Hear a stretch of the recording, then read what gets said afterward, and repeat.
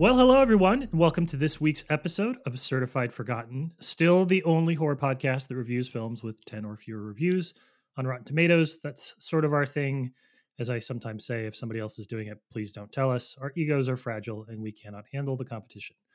I'm Matt Monagle. I am one half of your Matt hosts. I am joined every time, all the time, by my buddy Matt Donato. How you doing, Matt? Pretty good. One time I'm just going to bring in Matt Barone and just not tell you and see if you notice. I have to say, I don't want to tease like future guests in future episodes, but we have a guest coming up that is literally breaking my fucking brain in terms of like addressing names on the podcast. That's all I'm going to say for now. That's going to be a rough one, but today we have an That's going to be a bad day. Easier topic today, which is good.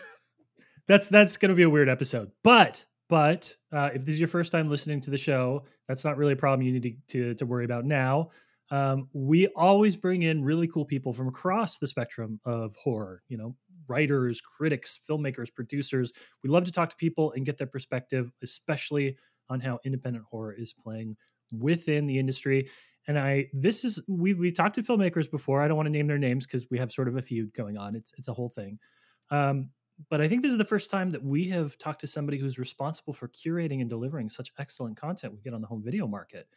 So with that bumper, Mr. Donato, will you please introduce this week's guest? Absolutely. Today we get to bring in someone who I have shared countless Warzone wins with, and also you know him as head of acquisitions and a producer for Vinegar Syndrome and TerrorVision now as well, which today we even get to talk about a TerrorVision movie, which I'm very excited about. But let me first introduce the man, the myth, not really a legend, but Brad Henderson. Well, thank you. I won't take the legend part, but just to clarify one thing, not the head acquisitions, just acquisitions. There's multiple of us, but yes, happy to be here.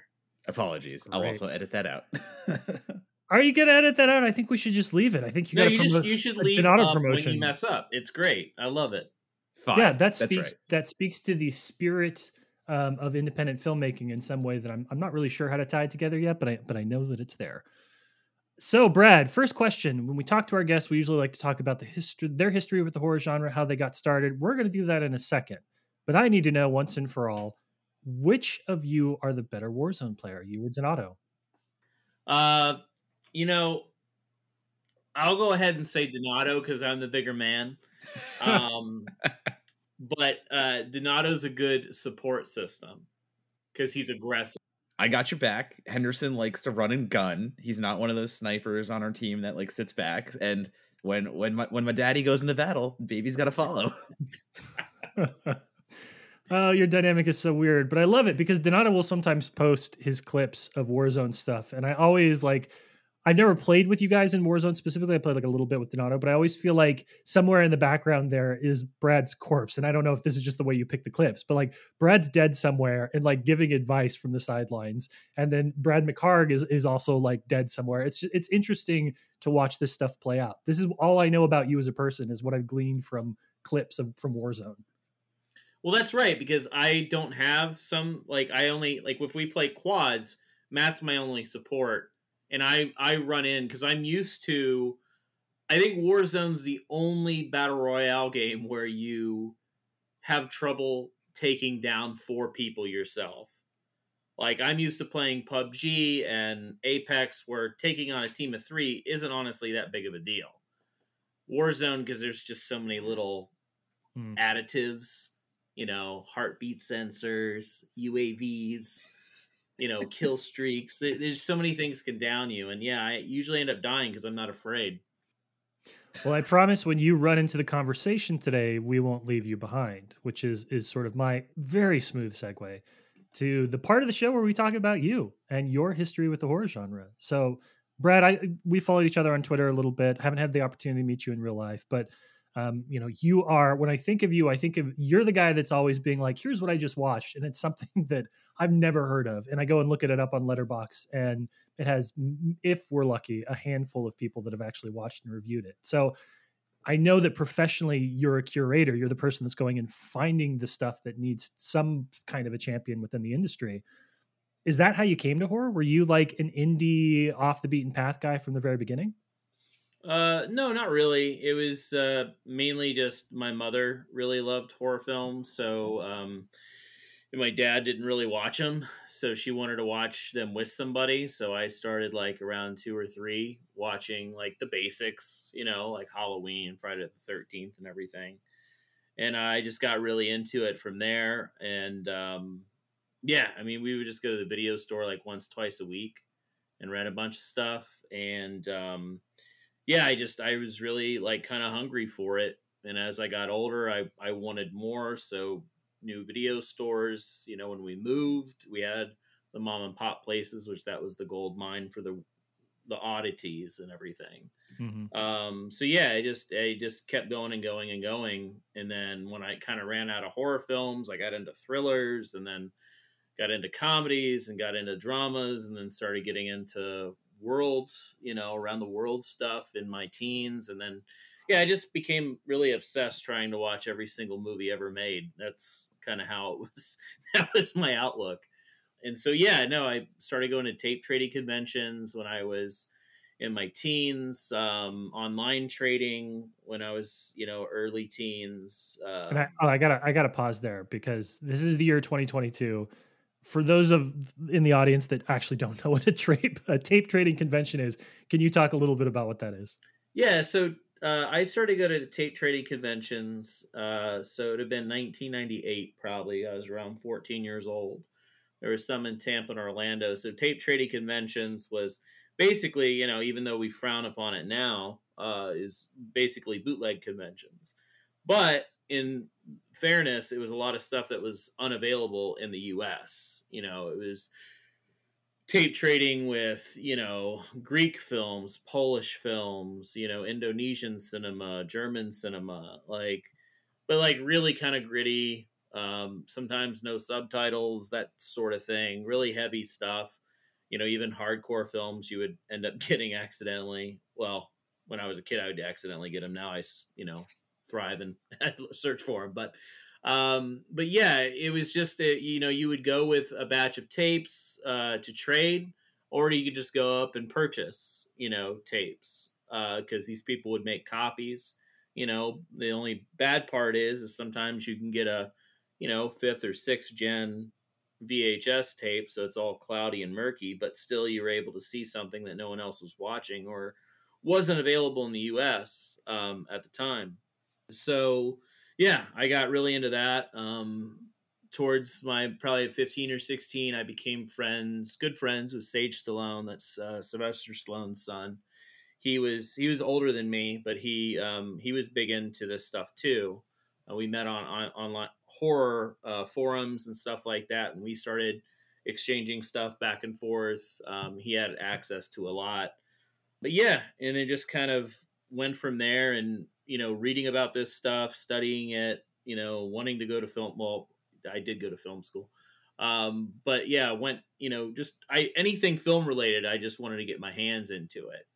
And I even dabbled into film criticism at one point, but that was mainly to get into film festivals because that's what I really wanted to like, or really wanted to do, because it was there was new stuff coming out. It was like worldly films from all over the country, and genre festivals sounded really cool. And instead of paying $1,200 to go to a film festival, if you covered it, you'd at least get some of that for free. And that's honestly the reason why I did it.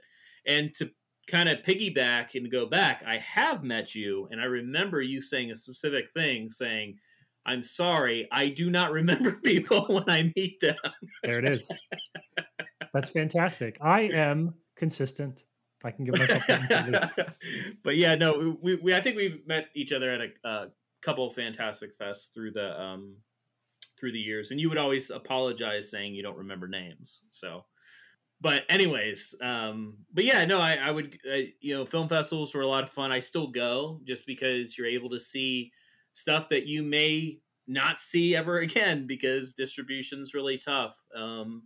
So yeah, it was just kind of an outlet for me. And then I met a bunch of cool people, a lot of cool friends. And that's the reason why I kept going.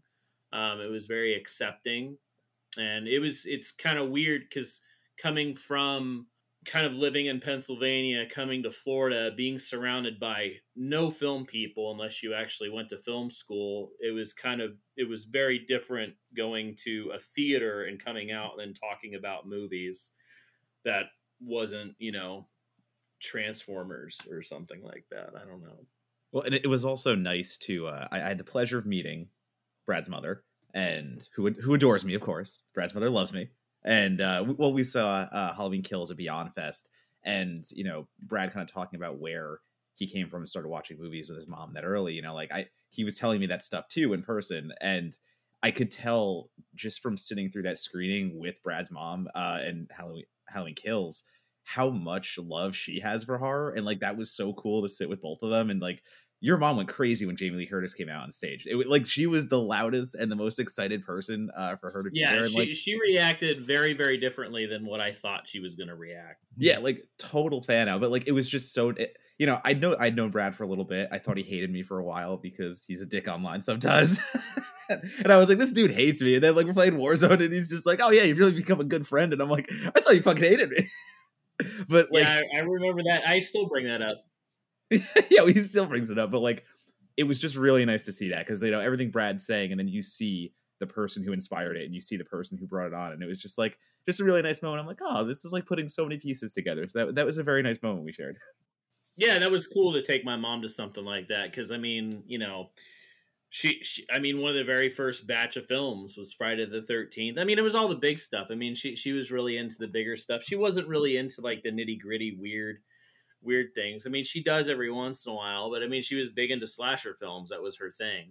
Any slasher film, any mass killer with a knife, she was obsessed with. And I've posted videos in the past on Twitter of my parents dressing up when I was 3 years old, of dressing up as Freddy Krueger and Jason, saying they're going to kill me and rip my guts out and stuff like that. So I was immersed in all of this at a very young age, and I loved it. It would probably look like child abuse maybe, but I endured it. I loved it. And yeah, I mean, it just got me more and more into it. Yeah, it's interesting you talking about kind of to go back a little bit to sort of the tape thing, because we had Richard Whitaker, who's the culture editor at the Austin Chronicle. He grew up in the UK and was talking about the fact that there were a lot of movies that he thought that he'd seen and that he had not actually seen, because the versions of them that made it to the UK were bootlegs. They had really shitty qualities, or like even sections of them excised that they didn't even know about. So for those that weren't collectors during that period, it's hard to overstate just how much, like, you think of like, oh well, there's the theatrical release, and then maybe there's a director's release that came out, and those are like the only two variations of it. But for an entire generation of movie fans, there were like multiple variations of films that were like floating and circulating, and it's really only, I think, at least I feel from a fan's perspective, over the last 10 years that when people have taken the effort to curate and like go back and find multiple versions of films and actually say, okay, this is what the director wanted, this is what the studio originally released, do that kind of like investigatory piece, that we actually have some kind of historiography to how these movies were released. Because for so long it was just like, this is what they had at the mom and pop video store, so this must be the version of the movie. Yeah, no, that's very common in other countries. And then yeah, depending on how the sales work, Germany might be into something else, so they do a different cut for Germany. Japan might want something else, so they do a different cut for Japan. So yeah, there's multiple variations. They sometimes shoot inserts. Sometimes they shoot some, like exploitation films would shoot hardcore inserts to market to another country to make it a porno, even though there wasn't actually, the actors aren't having sex in the film, but they would just shoot two random people having sex and then put it in the film just for a sales perspective. So, I mean, yeah, to find multiple variations, and then, you get into work prints, like director's cut, theatrical cuts, international cuts, I mean, that kind of goes, I always, because some people don't understand that concept. I always tell them, because a big thing that was around in the 2000s, kind of mid 2000s, was Anchor Bay released this big box set of Dawn of the Dead, and it had the international cut, theatrical cut, and the Argento cut, and that kind of showed people like this is what was out there. So if you were overseas, you were seeing something completely different with the music,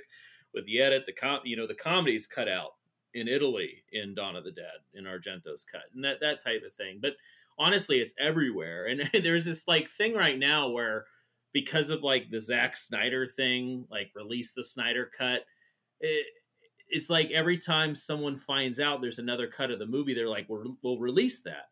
Well, every film has that. Mm-hmm. Every single movie has another cut. It's just, is it out there? Like, was it presented? Sometimes studios won't allow it. Sometimes directors won't allow it. But I mean, there's some, you know, you have your assembly cut, you have your work print, you have your director's cut, and then most of the time you have the theatrical cut that the studio wants to do. You know, and then if back in the 70s and 80s, you had a lot of international cuts, which that's not really typical today. Typically, honestly, it's just kind of one-off. I don't really think they kind of stopped that. I would say, I don't know. It's not that long ago because I remember like going to the video store and like Charlie's Angels 2, I remember was the director's cut, unrated. Mm. Are you gonna see some boobs? No. It's like a swear word, you know, in order to make it a PG-13 movie in the theater. That's kind of what the alternate cuts were. Or you know, some trims were down for, you know, Scream gets a thing where it's like, oh, release the, you know, Wes Craven cut of Scream. It's like 15 seconds and it's just some gore shots.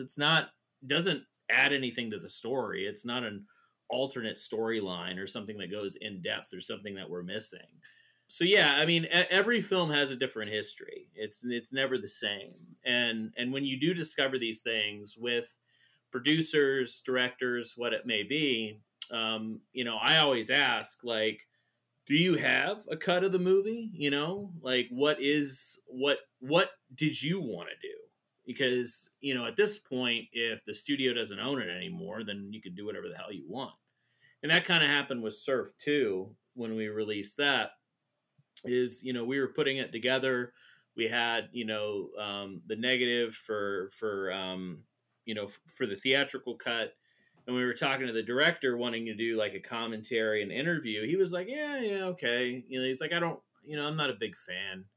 I'm like, what are you talking about? You don't like your own movie? And it turned out that he didn't like what they did to it because he had a movie that he shot, and then they went back, kind of took the movie away from him, and they shot nude inserts. So they would just go out there and have some girls in a bikini and pop their top and shake their titties in the camera. And that's in the theatrical cut. And it seems like it's supposed to be there, but if you watch it knowing that, you're like, that's an insert. You know, that's not supposed to be there. So he told us, he's like, I have a whole different cut of this movie. And he only had it on a tape master, a 1-inch. And he knew that a print was out there. And we actually ended up finding it and putting that on the Blu-ray as well. And he was very, very happy about that because his version was able to be seen. But yeah, I mean, it's so many different things can happen when you talk to filmmakers. I mean, it's not super common, but yeah, there's always alternate cuts of things. And I always like to do what the director wanted to, because that's their vision. They're the director, you know, let them have what they need to put out there. It's what they envision the entire time. Yeah, and a lot of times, I mean, we think of this as something that used to happen more, right? Film films are like, oh, they used to have those creative battles, and those are things that don't necessarily happen anymore. But I mean, I think of just this past week when people were talking about the Criterion release of all things of Miller's Crossing, and they cut the Jesus Tom with the chair hit scene. People were talking about that. So like, films are not as static as we like to treat them, I think. Yeah, no, and I mean, things are still being edited today. You know, and there's always those stories about directors, you know, like, you know, David Ayer with Suicide Squad and stuff coming out and saying, you know, that's not his. I mean, that's going to happen. But there is, or, you know, when Corporation and Blockbuster was a corporate, the corporate Blockbuster, not so much the franchises, but they were editing their own movies. They were editing the stuff out in order to be more family friendly. Because I remember we had back in the day, because we lived up in the mountains in Pennsylvania, my mom would do tape to tape to basically copy the movies, because we would have to travel like 3 hours in order to rent anything. So we were kind of creating our own library. And when we moved to Florida, there was tapes available, and I remember buying Halloween from Blockbuster. It had the Blockbuster logo actually on it. Popped it in. PJ Souls drops the sheet, and the camera stops right here. And I'm like, well, that's not right. You're supposed to see PJ Souls' boobs. And then I realized that Blockbuster was editing their own, like they were physically putting this out to purchase, not for rent, but they were putting this out and editing the movies, which is insane. And that's apparently, there's been a couple cases, I had them written down at one point, but Tubi is editing some stuff out of their films, some of the harder things, and it's still happening today. And it's just we need to make sure, and that's why physical media is kind of important, because when you have physical media, you can't really have another channel or another platform edit the film, because they can kind of do whatever they want. You may not even know it. They might bleep out an F word. That happens, and that happened with when we were releasing The Fear. That on VHS people had it, but the mass DVD that was produced by a Christian company, and they put it out and they edited out all the sex and all the curse words. And for years, the only for DVD, the only way to watch that movie was this really chopped up Christian version. I don't even know why they acquired it if they're going to chop it up so much. But it happens in certain variations, and when it does, it brings this whole level to censorship that I don't agree with. But anyways, that's a whole nother story. Yeah, and I mean, even if we're talking about recent examples, not to invoke the name of Texas Chainsaw right now of all times, but Texas Chainsaw Massacre 3D, people talk about, how much they don't like it and how much it messes with continuity and things of that nature. But then you hear that shots well, why is there a smartphone? They wouldn't use smartphones in that time period. Well, then you hear that the studio put that shot in. The studio did that kind of stuff. And that wasn't the director's intent. That wasn't the writer's intent. Or in the same way, do your thing, cuz the moment that either everyone hates or loves, that was something that the writer didn't put in. That was just something on the spot that, again, the studio kind of called out. And then, you hear about other things of the studio interfering and just doing little things, not to give a bunch of examples, because I'm sure it happens so often, but Freddy versus Jason, and the one line where it's people talk about it and they use a slur, and all of a sudden you find out the writers are yeah, we hate that line too, because we didn't write it. That's not in our script. That's something we didn't want in, and that's just the studio thought it was cool, so they told everyone on set that day to put that in. And you hear about that, and that's not even getting into the censorship side of the conversation. And it is just wild to me that there aren't more director's cuts almost. But then again, it's not up to the director. It's up to the studio. It's up to who's financing putting it out. And it is just, it's hard to stomach sometimes the idea that a director or filmmaker or writer can put so much of their time into a product, and then the corporate machine comes in and just goes here's a terrible idea we're gonna force into this movie. Yeah, no. There's actually a really funny story with an evening with Kevin Smith when he did his college speaking tour. Mm-hmm. He was talking about how he was hired to write the Superman movie. So he wrote Superman, and then John Peters asked him to come over and read it to him. And so he was like, what the fuck? I'll just give you the script. But he had he laid on a couch, and then Kevin Smith was reading the fucking script that he wrote to him, which is super fucking weird. But he interrupted Kevin halfway through or whatever and said, I want Superman to fight a giant spider. And Kevin Smith is like, why would he fight a giant spider? He doesn't fight giant spiders. And so ultimately he didn't get the gig. Well, then 2 years later, Wild Wild West came out, and they fight that giant mechanical spider. And that was John Peters' his production. And he got basically finagled his giant spider request in another movie, which is, on a side note, in Licorice Pizza, Bradley Cooper's character is John Peters. Yeah. Which is really funny. Yep. And, He is the a portrayal psycho. is hilarious. The portrayal is hilarious. Yeah, no, I mean because- that's exactly right. I don't think a lot of people know how awful John Peters is as a producer, but yeah, he is he's one of those that thinks he knows best. And a lot of producers do, like, especially back in the 70s and 80s, they have an idea that they think is good. Oh, this movie's popular at the theater right now. Let's do a scene like that. And, you know, the movie will be finished and they'll hire somebody else to go out and, you know, shoot an insert and then put it in the movie, and the director won't even know. I've heard stories about how the director didn't know that something was in the movie until they were sitting at the premiere. You know, that doesn't happen as much now, but it used to happen a lot back in the day. But yeah, it's a weird.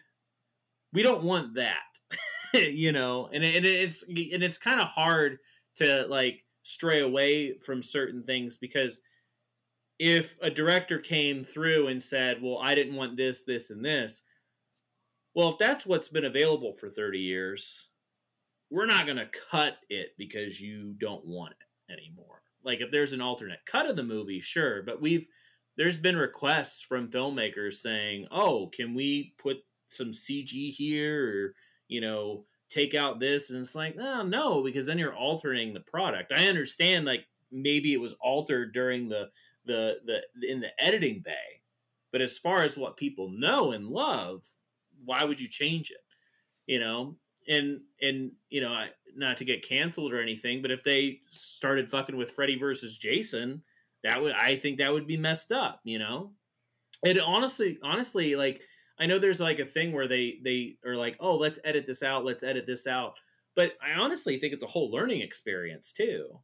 Like, it's actually, like, I remember watching 16 Candles with my daughter. She was probably around 14, and we were watching it, and she's like, "Wait a second, they're gonna rape her," and I was like, "Yeah, kind of." You know, that's essentially what he says to do, and she's like, "Well, that's not right," and I was like, "No, it's not," but I was like proud that she was identifying with that, like that was wrong, but I don't want to see that movie altered in any way. I think it's important to learn from those experiences. So, like, yeah, that's why I don't like censorship. I guess that's what it circles back to. Yeah, that's a giant conversation to have on, you know, addressing That's a different show. films. Yeah, exactly. Like, That is a like different addressing films on addressing past films on current culture versus, like, you know, current films on current culture. Like, we're allowed to be commenting on the way newer films are made. And, like, Amelia, Yeah, let BuzzFeed do it. You know, let them write their articles. Well, yeah, and like Amelia tweeted it way better, so go find her tweet about it. But like that being the message, like, that is just such a larger conversation. Yeah. Well, we're going to talk specifically about how a lot of the stuff that we've talked to now applies to today's film. So we're going to have an opportunity to kind of get in the weeds on how the acquisition and development process went through for Norway. But before we do that, can you give us like the brief summary of, and it doesn't have to be that brief, but the summary of how you go from concept or idea or title that you like to actually having physical DVDs on the shelf or physical 4K media on the shelf? What is that? You know, kind of for somebody who says, like, I don't know how a movie comes to go from like something that played for a week in Greece and now is playing, like, you know, I have a really beautiful, like, high design physical release sitting on my shelf. How does that process go for you and for the distributors that you work for? Well, I thought you were going to ask me to explain Norway, and no, we're not there yet. I panicked, we'll get there. And I was get there. I've seen that movie 8 times. I don't know if I can actually give a synopsis of it.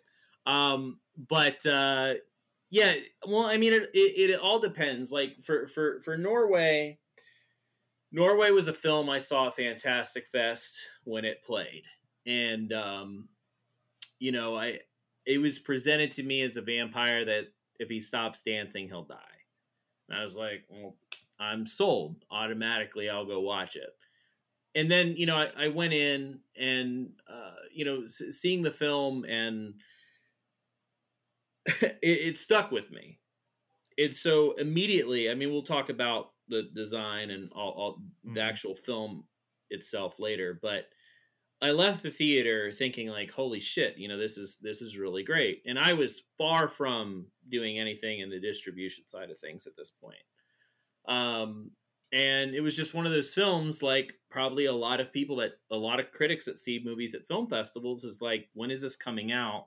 So I can repost my review. I can, talk about it, because you can only talk about a movie so much that's not available. And this movie just never came out. It came out in Greece, and I think maybe it was on DVD, and I think maybe it had English subtitles, but it only had distribution in Greece, as far as I know.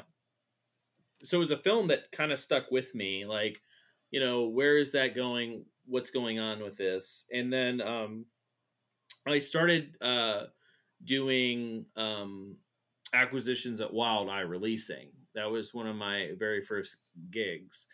And I was like, oh, there's that movie Norway. I don't know if that would really fit on this label, but I do love this movie, and so I'm just going to try. And of course, it just didn't work out, because that's not what Wild Eye really releases. So that kind of went away. And then I started working at Vinegar Syndrome, and then I got on the acquisitions team there. That Norway never came up with that, because we only do movies that are shot on film from the 70s, 80s, 90s. It has to be shot on film. This is obviously shot digitally. So when TerraVision was starting to happen with Ryan in from Graveface, because he has TerraVision Records, I was helping him develop getting a very, not underseen because it's music, hard to find music tracks for a movie, that I knew that there was a plethora of music that was never used in the movie. So I was getting all of this together. It was like 50 tracks or something. It's not out yet, but got about 50 tracks together. And he was like, "Well, what about the movie?" And I was like, "What about it?" And he was like, "Well, what if we put it out? Like, what if we created a distribution company?" And I said, "Well, that's actually really interesting, because I kind of wanted to do that before Vinegar Syndrome anyway. But then when I started calculating what it would cost from beginning to end, it was like $50,000, and I was like, I can't. If the one movie that I put out bombs, I'm not going to be able to do another one, and I'm going to be in debt with that for a long time." So it kind of gave me an avenue to do that. Unfortunately, the movie wasn't available, but then we started talking about actually bringing some of these oddities, because there's a lot of stuff that's shot digitally, shot on video, that doesn't get enough love, even with all these distribution companies that exist from overseas to the United States. There's so many movies that just don't get distributed. And so we had, our first film was WNF Halloween, and which was a lot of fun to release. And then I brought up Norway, and I said, I've been trying to get a home for this movie for years, and it's just it's right here. It's going to cost us X amount of dollars. No one's going to watch this movie, but it's just something that I am very, very adamant about, because it was just a movie that just didn't leave me. Like, after I watched it, it's such a bizarre picture, and it really, really had an effect on me. And I was like, it's just something that I kind of want to do. Like, I want more eyes on this movie, and see what could happen. I was never expecting Norway to blow up. One, foreign films don't do very well, and that's just how the distribution wise. So if people always ask, well, why isn't this movie available and it's foreign? It's because it's a foreign movie. Distributors are scared to do that. We weren't scared. We just kind of knew the truth behind it, and just hoping that people would actually pick it up. But yeah, that's kind of how it all happened. It's just that I was very adamant about releasing this movie and getting the rights to it and putting it out in the US. And and I mean, it happened. It was solely that Fantastic Fest screening that I saw that created that Blu-ray on the shelf. That's the reason. And no one. It was a lot of me just telling people like we should do it. Like it's hard to believe that the film will do well. Mm. That's just the nature. But it's honestly like a passion project in a vanity sort of way, because I just wanted to have the movie out there. And there's other movies like that for me too, but that's honestly kind of the truth behind it. So we're going to go into talking about Norway, and you've got quite the sales pitch from Brad, who says, I can't explain it. Nobody's going to watch it. Like, nobody wants this, which is, I mean, you're not in marketing, you're in acquisition, so it's fine. But when we come back, we're going to try and unpack Norway, and maybe we'll get a little closer to understanding why it did not leave you for so many years. So stick with us. It's Norway time.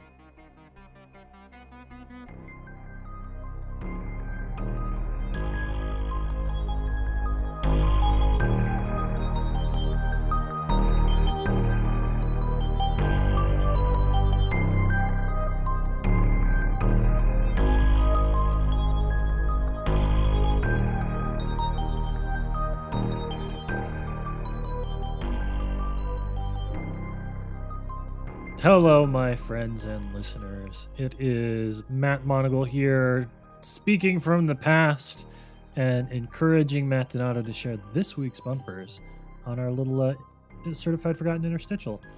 It's the weirdest intro I've done yet, but I'm not gonna change a fucking word of it. So let's go, Donato. What we got?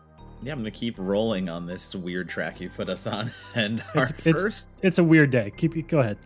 Weird day, weird everything, weird life. So first up is Steph, who always likes to bring us questions and always likes to make us answer in interesting different queries. So this one from Steph is both variations of the Muppet casting question. If you could make Kermit the lead in any horror movie, which one would it be? And then flip it. If you could keep the lead actor of any horror movie and replace the rest of the cast with Muppets, what would it be? Do you have an answer, or do you want me to go first? I find that it's often best if you just react and just your reaction is correct. I was trying to think, all right, what is a film with like a final boy, right? Or something to the equivalent of a final boy, because that is what would work for Kermit. So I'm going to say the answer to both is Final Destination. Kermit can be the main character, or everybody else's Muppets, whichever one works. I think the movie holds pretty well either way. So I'm going to say Final Destination. All right, so I'm going to interpret the question to mean, well, actually not to mean, but like I'm going to use it in a slasher sense, and I'm going to go with the icons, and I'm going to replace Freddy Krueger, or sorry, Robert Englund technically, with Kermit, so that you have a Nightmare on Elm Street, which is Kermit as Freddy Krueger, because I just want to see that. And then if we flip it around and we need a whole cast to be Muppets, I'm going to take Friday the 13th, and I'm going to have Jason Voorhees hunting camp counselors who are Muppets. That is my dream scenario in both answers. That's pretty good. And somewhere somebody has done like a Kermit skin for Dead by Daylight or something like that, and it's exquisite. Yeah, I totally, because like I was trying to think of other puppet horror and things like that. Like Frank and Zed came out recently, or I don't even know if it did come out officially yet, but it played the festivals at least. In any case, like I've seen puppet gore before. I've seen how things can go in the puppet atmosphere in a horror story. So like, yeah, I just want to see Jason Voorhees just macheteing Muppets. I think there's just a comfortable humor factor to that. I don't know. Strong Meet the Feebles energy. Absolutely. So, should I jump into number 2? Let's do it. All right, this is coming from Corey, and Corey also likes to ask questions. And Corey has brought for us a question today. Do either of you enjoy other kinds of horror media, like games, books, toys, etc.? In parentheses, I kind of know the answer, but that's not the point! Exclamation point. Thank you, Corey. You're setting us up a little too nicely. Yes, I aspire to read a ton of horror fiction. I have a bunch of different, like I have curated a lot of my TikTok playlists by like book talk stuff that deals specifically with horror books, and I've got a laundry list of titles that I'm trying to catch up on. My wife and I are actually listening to a horror novel on our walks with our dog right now through an audiobook. So that's a big piece of it. Of course, there's some video game action. You've heard Donato and I talk about that in the past, but I'm increasingly hoping to add horror tabletop to that mix as well. because just today, which you can probably figure out when this was recorded, they announced a Dead by Daylight board game.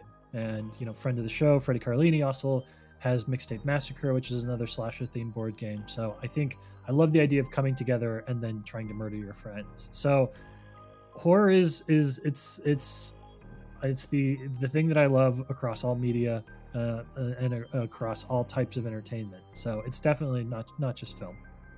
Yeah, and I mean, the answer for me, I think I've brought up a few other examples too. So, I mean, video games, of course, we're going to gravitate towards your Resident Evils, and Monagle and I have talked about playing the Friday the 13th game and how I tend to play as Jason. So I'm very excited to tackle Texas Chainsaw Massacre when that game comes out. And video games, I'm definitely looking for survival horror. I love that vibe. Even like Warzone, when they go scary, like I still haven't changed between Billy and Ghostface as my two character costumes. And then other things like, books too. I mean, I tend to gravitate towards horror comics, and I don't read them as much as I used to, but definitely Hack Slash is one of my favorite comic franchises out there, and I have all the basically everything you can own of Hack Slash, so huge props to that. And I do love, like, something like Alien versus Predator or something of that nature when they do a spin-off comic series. So I am looking outside the box for that too. I mean, music. I'm very much drawn to Ice Nine Kills, and I'm very much drawn to some of these bands that really do soak in the horror aesthetic. So film is always what we think about for horror, and television as well. But I think, horror bleeds into so much more media, and I'm here for all of it.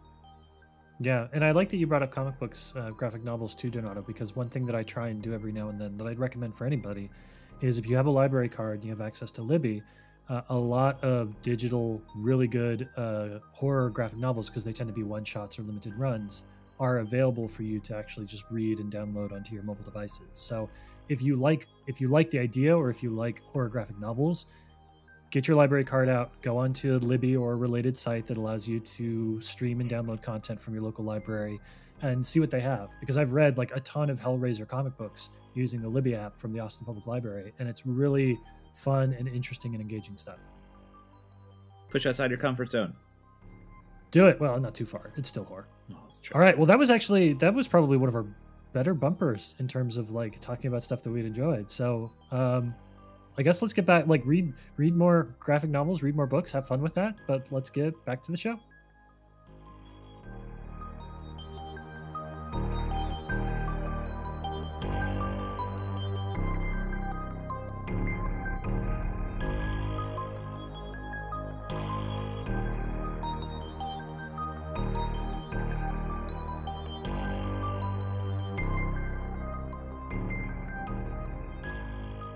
All right, welcome back. So this week on the show, we're talking about a 2014 Greek film called Norway.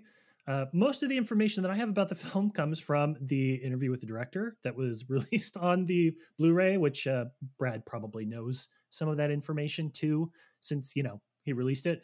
So I'm not gonna try and impress you with knowledge that I've gleaned from the one source that I had, because there's just not a lot available about this online. The very short log line I will give this for you is the movie is set place in 1984 in Athens. There is a vampire. He does like to dance.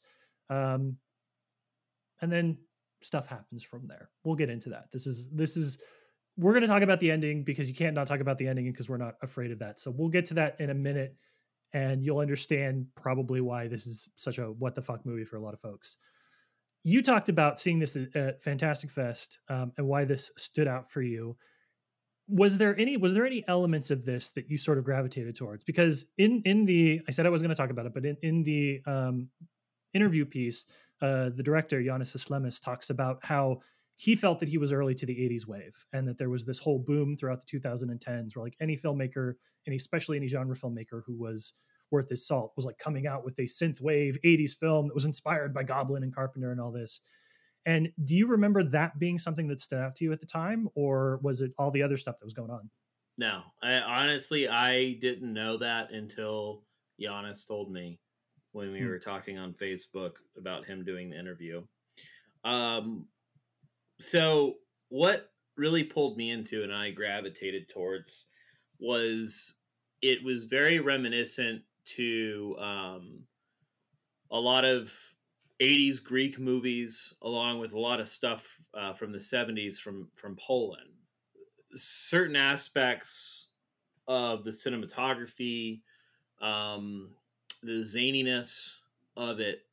I really gravitated to that. It reminded me a lot like Zulkin's films from Poland, and there's some Greek movies like The Pervert and things like that that have these really weird setups to where it becomes kind of like mythical fantasy dreamlike.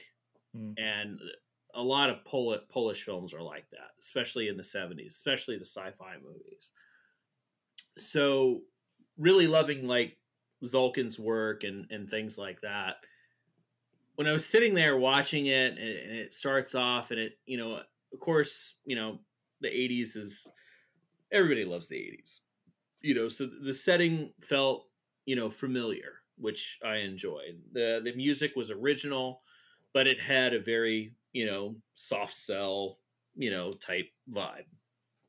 And, it was kind of horror elements, but with between the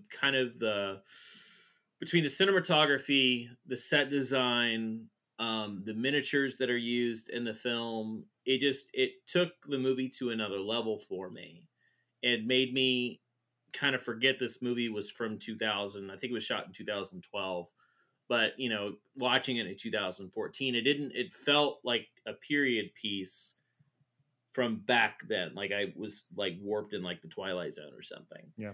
So I kind of gravitated towards that, especially like the production side of things, because certain things look like a set, certain things look like paintings. Like it was just a very, very beautiful movie with this bizarre ass fucking storyline, but it also had like kick ass music. So like everything that I really love about cinema is in this 70-minute movie.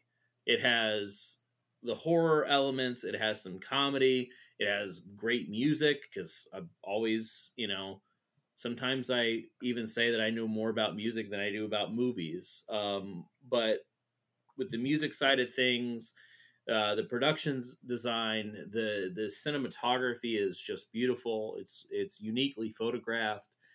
Just everything was just, I just felt like I was watching like a live painting, like at a museum. And that's what really pulled me into it. I just kind of fell in love with it from there. Donato, you are one of two people to have reviews for this film, from noted film criticism site author.com, and it is it's a glowing review. You love this film, and I assume you must have seen it in 2014. And the moment that Brad brought this on the show, you were blowing up my DMs and being like, "I can't wait for you to watch this, man." So, what was your reaction having seen this as somebody who had kind of like a similar experience to Brad, saw it at a festival, fell in love? Yeah, and exactly that. Like I had the same experience that Brad was describing before, and I didn't even get to see it in the theater. I'll say this outright: this is the first movie I ever saw associated to Fantastic Fest. So like, this is my first Fantastic Fest. I think possibly my first festival ever, because I think I started with Fantastic and then I started doing South by, like this in the same kind of block. So it was the night before I even flew to Austin, and I was like, all right, I've got some time to kill. I'd love to get a head start. Like I'm a fresh faced critic. Like there's going to be a lot of movies for me to see, so I got to see as many as I can beforehand. Any case, I'm like, well, there's this 70-minute weirdo, bizarre film about a vampire who can't stop dancing or he dies. And sure, I've got 70 minutes to kill. I can do this. So I put it on, and just the same, like I won't echo much of what Brad said already, but that's what drew me into like the idea that like this movie was so carefree and it loved what it was doing and it loved being this oddity in this weirdo film.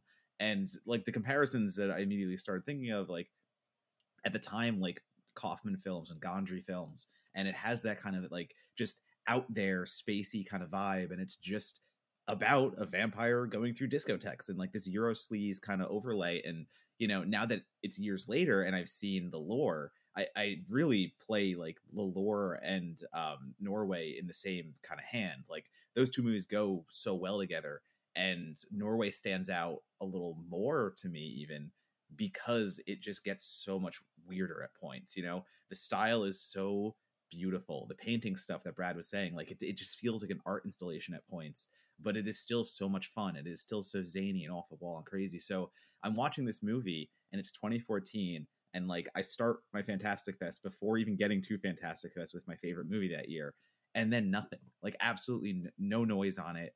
Every single year I'm like looking, I'm like, where, like Norway had to come out already. Like what distro label took it up, what picked it up? And it literally took until 2022. So like this is, I was so excited to get you to watch it first and just to get it like in your system and to hear what you had to say about it. But also because this is the quintessential kind of certified forgotten movie. This is why we do the podcast. Like we talk about these movies that we see at a festival, they stick with us, they don't leave. And how many years? Like 2014 to 2022. That's how long it just sat around. And no distribution company wanted to take the gamble on it until Henderson came along. So it's like, it was just, we had to talk about it. And my review wasn't even on Rotten Tomatoes for a little while too, which is hilarious. So like, it only had a single review for a long time by some other Matt who gave it a negative. And fuck that Matt. There's too many Matts, man. We got to cull the herd a little bit. We really do. Yeah, it's interesting because this is, you think that this would be, especially in years past, like this should be a Fantastic Fest buzzy title, right? Like this is everything that the people that I talk to and that I've gotten to know that have been going to Fantastic Fest for years and years. This is the kind of film they say that they miss or want more of, or like wish there was more stuff like this. So, you think about that and you think about the fact that like, well, Fantastic Fest programs, what? Somewhere between 25 and 50 films, if that, every year. And like still within that small of a window, stuff can fall through. And you're like, well, gosh, what hope is there for any filmmaker ever, especially an international one, to kind of like pop off? If in a festival designed to spotlight stuff like this can still kind of fall through the cracks a little bit. It's wild. And it's great to hear both of you talk about your experience with it, because like there have definitely been films that I've seen at film festivals where I just like look around and I'm like, I don't know why we aren't just like, why we just didn't stop the festival right here, because like there's no point in going on because this is as good as it's going to get. Yeah, there's a lot of oddities that play, at festivals, and a lot of them do get kind of forgotten about. And I've said this before, and I still think it's kind of stayed true today, is that Norway was before its time, and it still is. I don't think people are still ready for this. I don't know when, because, I average probably about between 1,000 and 1,200 movies a year. And I would say 80% are always new to me. I've never seen anything like Norway, even with all the zany, crazy shit I've seen overseas. It's like every element is put into Norway in 70 minutes. And that's what is so fascinating, because somebody would run this for 2 hours and try to expand the lore and everything. I mean, Hitler, Nazis are even in this movie, and it's like, yeah. It's just, everything's kind of funneled in. And I'm not here to say that Norway's a wonderful, great movie. Like, it's revolutionizing cinema. It was just something that really affected me. It's even hard for me to even describe what Norway is. Even the director has a difficult time. Like, honestly, the movie it was created out of nothing. It wasn't like some story that it really is. I mean, he is a musician. He does music videos and things like that. I mean, it shows. I mean, Norway's this long ass music video. So it's something to spotlight production design, cinematography, music, and just creativeness. And it's like an art piece. You're not getting the fucking Matrix storyline here. You're not getting anything like that. You're getting something, probably even, you're getting something incoherent in a way.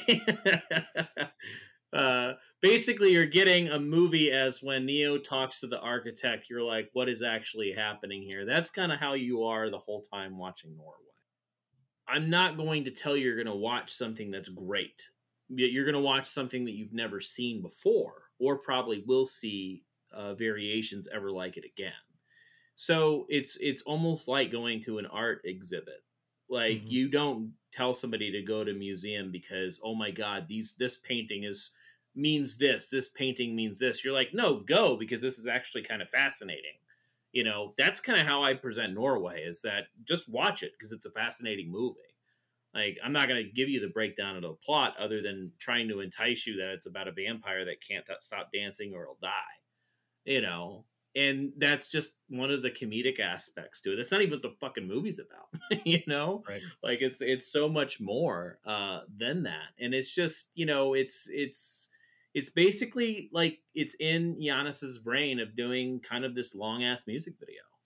Yeah, and I think that's why I sell it so hard to people and why I want them to at least take a shot at it, because it is something like you're not going to see. And I really like the low budget aspect of it and the way that Giannis works, because he's just a smart filmmaker making creative choices on a low budget. And it's little things like, okay, there has to be a sequence where the main character is like traveling by train, but you know, maybe we don't have access to trains or can't put up the money to actually do this correctly. So let's just use miniatures. And like it just cuts to like a little miniature train, just like going past plastic trees. And that just it just adds these elements of like such creative freedom.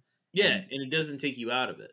Right. Like it feels natural. It feels like it feels like it's supposed to be there. It's not jarring. But that's because of, you know, the matting of the cinematography, that it matches exactly what the movie looks like. Because, you know, you're not watching a movie that has a lot of depth where you're seeing city skylines and these wide establishing shots. No, you're in kind of close quarters into corners and clubs, and it's kind of claustrophobic. You know, anytime they're in a car, the camera is right there. Some of the shots that are a little bit wider look like they're actually on a fucking stage. So when you see a miniature come out, it's not jarring because it kind of fits the rest of the movie. So it's uniquely structured as far as that. It's super smart, because anytime that we watch a disaster movie from the fucking 70s or a Godzilla movie and they're trampling on toys, it's like, oh, you know, where they're Yeah. putting that 30 gallons of water and knocking down these little trees. It takes you out of the movie because it's obviously that doesn't belong there. That's fake. Norway kind of does the miniatures thing as well, but it doesn't take you out of the movie. You recognize that it's a miniature, but you're also watching this dreamlike fantasy movie, and anything could happen, so it all feels natural.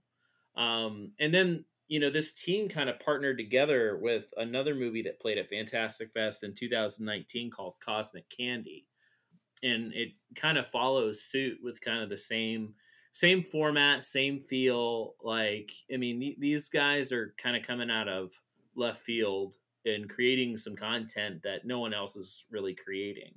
I think Cosmic Candy is probably a better film, because it's more like with its storyline per se. Norway, I don't really think has much of a storyline. Even just the back of the synopsis is something structured by me, and I have no idea what I even said, because they were like, "Can you write a synopsis?" And I'm like, Sure. "I don't think so." But just put Donato's quote in the back and just let him do the work. Yeah, I was like, let me see and I think what I did is I was like, let me read every booklet or thing that Festival said about this movie, and then I'm just going to read it, sleep on it, and then cobble that together and just kind of plagiarize it all.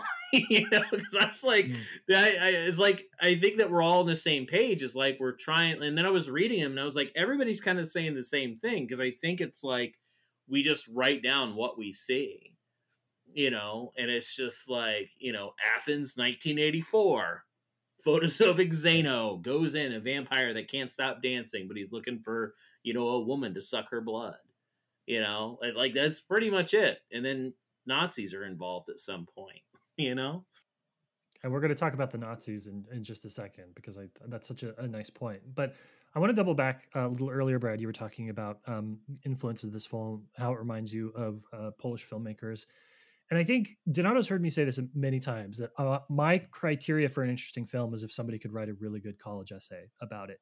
And I think part of, I haven't studied Polish cinema, but I was lucky enough to take, when I was in grad school, I studied Hungarian cinema and I studied Ukrainian cinema.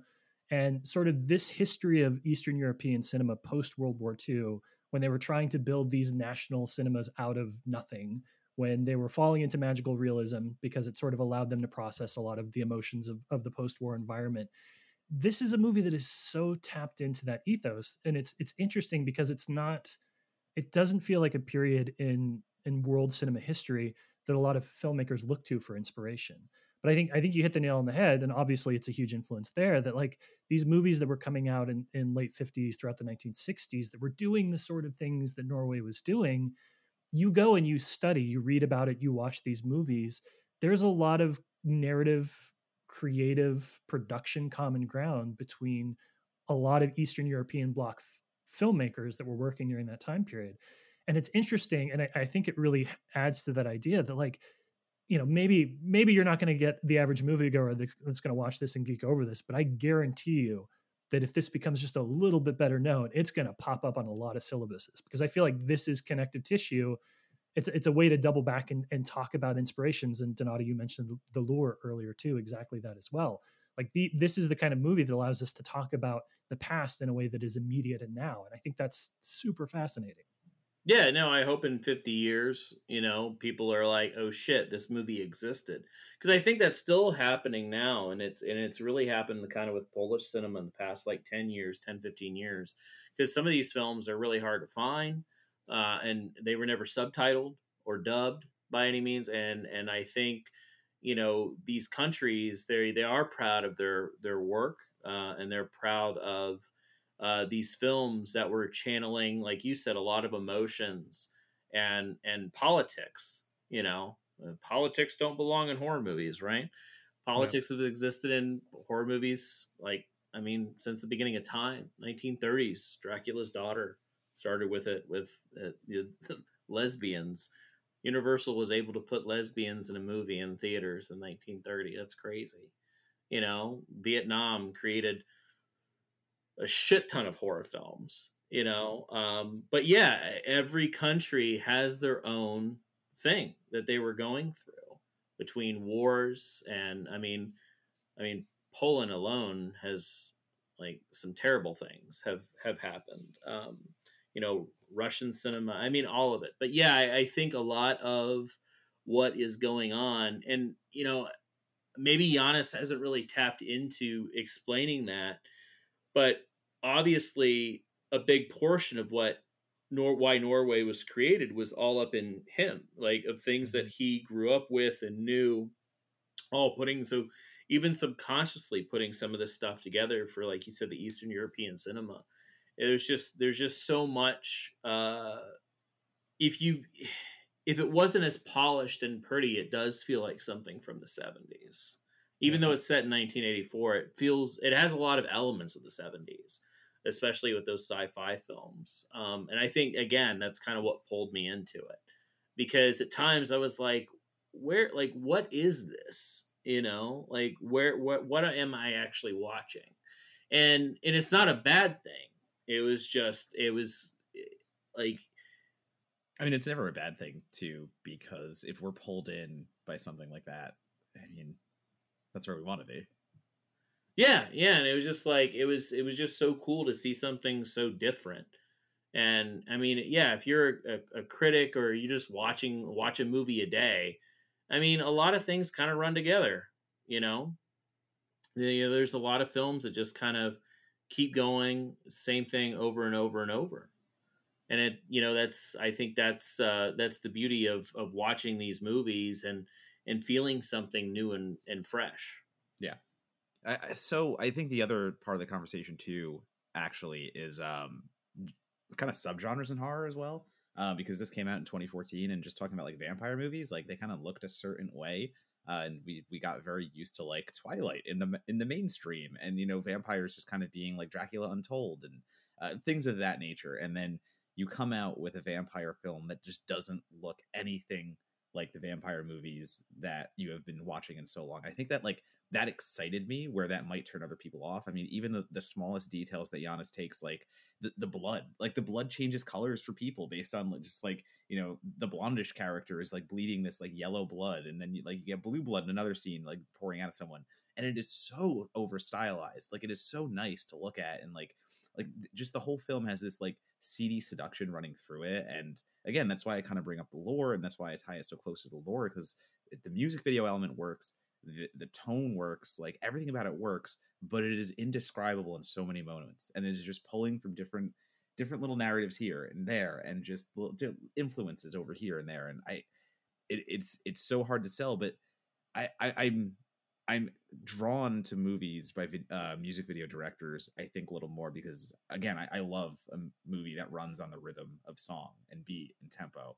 And that is like Norway to like almost I've never seen. Like, it is continual emotion, and it's really from like a musical standpoint. Like, it's this crossbreed between music and cinema that, like, man, like I don't know how you pull it off that seamlessly. And 70 minutes is the perfect time for it. Like, literally 70 minutes is exactly what this movie needs to be. I'm going to start telling people this is an adaptation of Beat Saber because, kind of works. Beat Saber.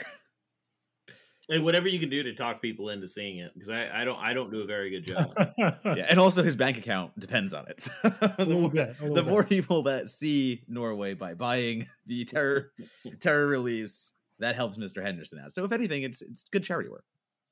Well, last question for both of you then.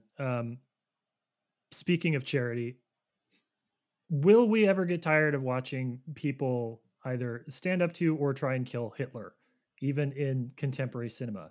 Because that came so out of left field, and yet it's from at the end of the movie, it's revealed that the people that run the nightclub and that the main character has been with have discovered that he's a vampire and want him to turn their faithful leader because he's apparently still alive. And up until that point in the film, I was with it. I was like, I'm experiencing this. I don't know if I'm engaging with it, but like it's washing over me and I'm having a good time with it. They use that to develop their main character in really interesting ways. And you learn a lot about him in a very short period of time. And it's sort of like, how are we still making Hitler relevant and useful and creatively good in a lot of interesting ways in 2022, right? Because that's a great beat, and that's a great concept that if you ever tried to tell me ahead of time, it's like, oh, and then they try and get him to bite Hitler, I would be like, fuck no, god damn no. But it really, really works.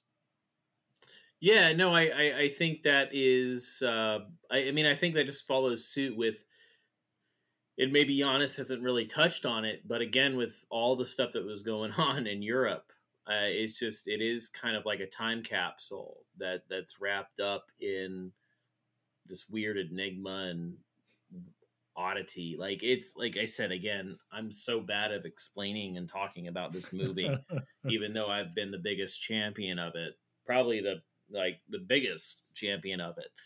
But yeah, I mean, I enjoy unique movies, and I enjoy when unique movies look great and there's actually a lot of talent behind it. It's borderline, and honestly, instead of calling it like a thriller, a comedy, a horror film, it's really just an experimental movie. And it's hard to talk about experimental movies because it's like, well, it doesn't really mean much. It's experimental. And I think that's kind of what Norway falls into. It is kind of this experimental trip.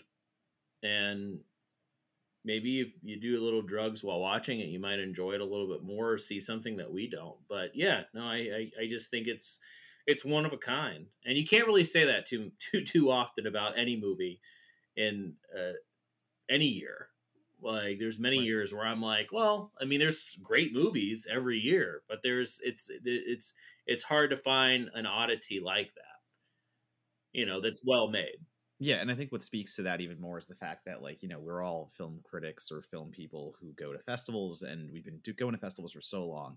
And at least for my money, Norway still stands as one of the movies I remember best from Fantastic Fest. And it's one of those films that, how many other Fantastic Fest movies have I seen since 2014? Like, I can't count. I have seen so many movies at Fantastic Fest by this point, but the very first one is still one that sticks with me. And I think it's for that reason where you just said, like, there's a lot of generic movies out there. Like, and there's nothing wrong with most of them. Like, you can make a generic. Yeah, I mean, movies are fine. Yeah, exactly. Movies are good. Movies are fine. Like, that's totally cool. But when you see something that is so of itself and unique, and you can't describe it, like, I think there is a special quality to a film that gets into the can't describe phase where, listen, you're either probably going to love it or hate it. I don't know what to do about that, but I'm always going to pick the movie that I'll either love or hate and give a chance to, that is going to stick with me for freaking however many years at this point, than the one that, like, is just filler time at a festival and, like,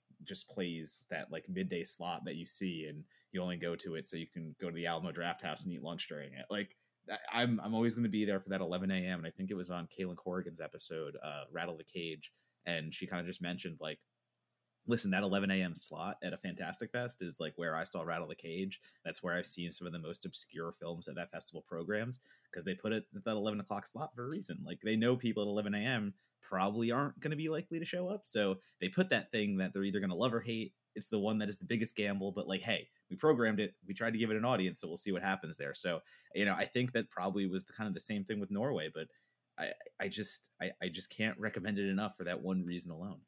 Yeah, there was a movie that I saw at 11 a.m. and I agree with you. I don't know what year it was, but it was called The Creeping Garden, and it was about a documentary about mold. And I saw that at 11 a.m. and I'm sitting there like, what am I doing? This is really good, but like, what the fuck are we watching right now at 11 a.m.? Like, take anybody off the street and put them in the theater, even if they watch movies, and be like, hey, these guys in here are watching at 11 a.m. watching a documentary about mold. And there were like 4 other options to pick from too, because like Fantastic Fest has Yeah, other movies at that slot, and you still Yeah. picked the documentary about mold to go watch at 11 a.m. That was a conscious Yeah, choice. but definitely watch The Creeping Garden. Arrow put it out on Blu-ray, and it is really fascinating. But it's something that you don't want to watch at 11 a.m. after staying up till like 3 the previous night from a party, and then getting up, trying to make that quota of your film so you can write about them at 11 a.m. Don't ever do it. Because I was like, it felt like I was on drugs watching a fucking doc about mold. Which would have been the perfect time to see Norway, though. That is the perfect state to see Norway. And I think, talking about the indescribable, if I can just leave anyone listening with like a little bit more guidance as to what you can expect from Norway, it's buzzwords or keywords that I would use. Again, like Gondry, Kaufman.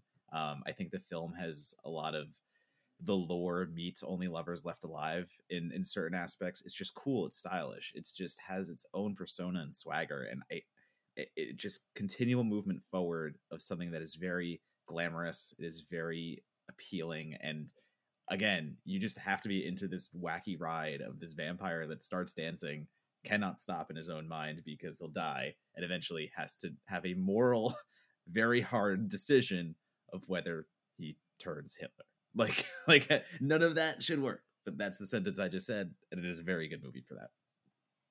And I'll say from my sales pitch, it is a movie that channels and is set in the 1980s that watching now this year, 2022, didn't make me want to turn it off, which is actually pretty high praise, because every filmmaker has a film about the 80s now. And it's after a certain point, you're just like, discover another decade. I don't care what and decade. I guess that's what we should say, is that even though it's the 80s, it's not being force fed to you. It's not a wink wink. Like, it's just the setting. It doesn't utilize the 80s. Because I mean, to like movies like that, it's like, oh, let's play music from the 80s. Let's have this. I mean, there are discotheques in the movie, but it feels like something out of this world, Yeah. And the music alone, you've talked about the music so much, Brad, but like this is the kind of stuff like we've all heard a million film soundtracks where somebody was like, I have a Casio, and you're like, oh my God, is this going to be the next 90 minutes? This is dynamic and lively and engaging and bouncy and like kind of like jubilant in a way that a lot of these soundtracks aren't. They've lost the ability to make synthwave soundtracks that have fun anymore. They all have to be sort of dour and minor. So it's every piece of this is steeped in the 80s, which is common, but earns the right to be revisited by us, which is uncommon, I think. Yeah. And the other thing is to kind of say what you were saying, because in the interview, he mentions Carpenter. Like, that was an influence. You never fucking know it watching the movie. Yeah. Like, because I mean, every filmmaker and every musician now tries to replicate it. Like, I like John Carpenter. Here's my soundtrack. Cool, right. Man. Think of something. Throw away the fucking keyboards. We don't need it anymore. It's over. It's done with. No one fucking cares. And it's like movies. It's like, oh, well, yeah, I love Carpenter. Here's my Assault on Precinct 13 or Halloween. No one fucking cares. Like, it's been done. Let's be more creative. Like channel, like you can be inspired by something and create your own voice. And that's what Giannis does. I would have never put that together until I heard him say that. Mhm. Because you can watch movies and be like, oh yeah, big Carpenter fan, huh? And it's just like, wink, wink. Guess what I like, guys? Yeah, we got it. We know. Yep.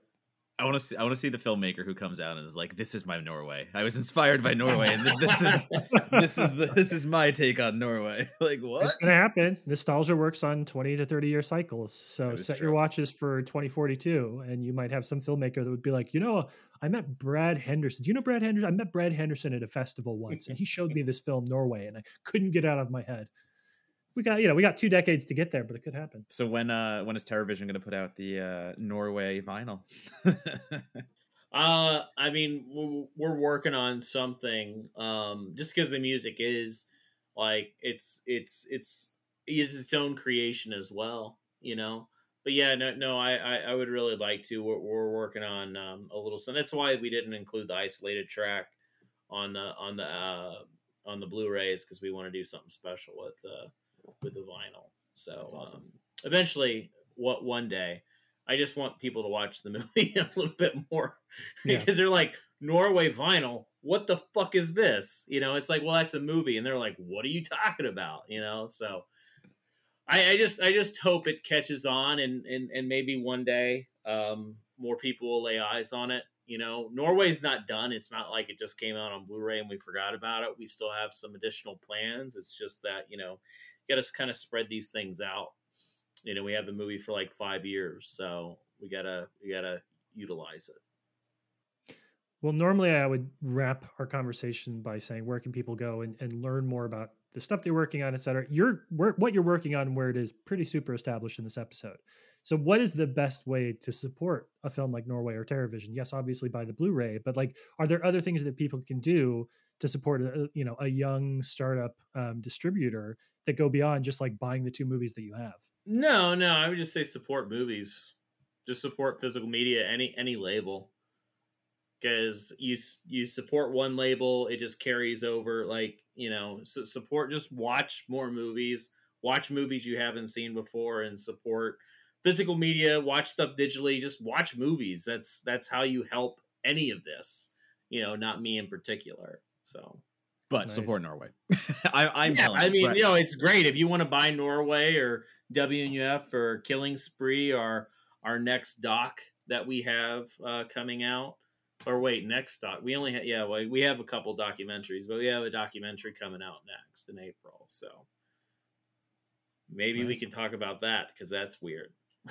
But unless it's about mold, it's not about mold. It's not about mold, but that is it's called The Creeping Garden, and Arrow released it on Blu-ray, and it is fascinating. Eat some cereal and watch it in the morning. Go buy a physical copy of The Creeping Garden on Arrow, by the transitive property that helps TerraVision. We're good. We've solved distribution today, guys. Yeah. Donato, if people want to, I mean, since you're the guy that's out there hyping up the stuff, horror movies in general, who would have thought? Where do people go to find you online and learn more about your criticism and see some of that indie horror stuff we talked about in our Patreon video this week? You can join the horde of haters that I have been amassing the last few days for my Texas Chainsaw Massacre review opinions at Donato Bomb on Twitter, Letterboxd, and Instagram. You can also follow all my work on my Authority page. So you can go to Authority, search for Matt Donato. You can follow it if you would like to, and it'll actually keep you updated every time I write something on the many sites that I write for. But yeah, aside from that, just follow the socials. I will keep putting my stuff out there, and I will not be deterred. Should we follow the fan Twitter account that you definitely don't run yourself? Which honestly I don't run myself. I think you're okay. I don't know if you have to follow that. I think I'll take care of doing my own promotion. Awesome. As for myself, follow me at Matt Monagle on Twitter. Do check out certifiedforgotten.com. A lot of times, even if we don't get to titles on the show, a lot of the kind of films that Brad is making his bread and butter on, and the kind of the indie stuff that, they can't explain it and they don't know if anybody's going to watch it, but they put it out. That's what a lot of our writers gravitate towards too, as well. And we tend to run a lot of really good reviews, retrospectives and editorials on those kind of features. So certifiedforgotten.com. Check it out. You'll find more indie movies for you to support. Rising Tide Lifts All Boats. Brad, thank you so much for being our guest this week. Any parting thoughts you want to leave for the audience, those people that are now fired up to go seek the weird shit? Just watch more movies. That's an easy tagline. Yeah. Go out and watch more movies, everybody. Thank you for listening to Certified Forgotten. Matt Donato, please take us home. I honestly have no fucking idea. That's appropriate.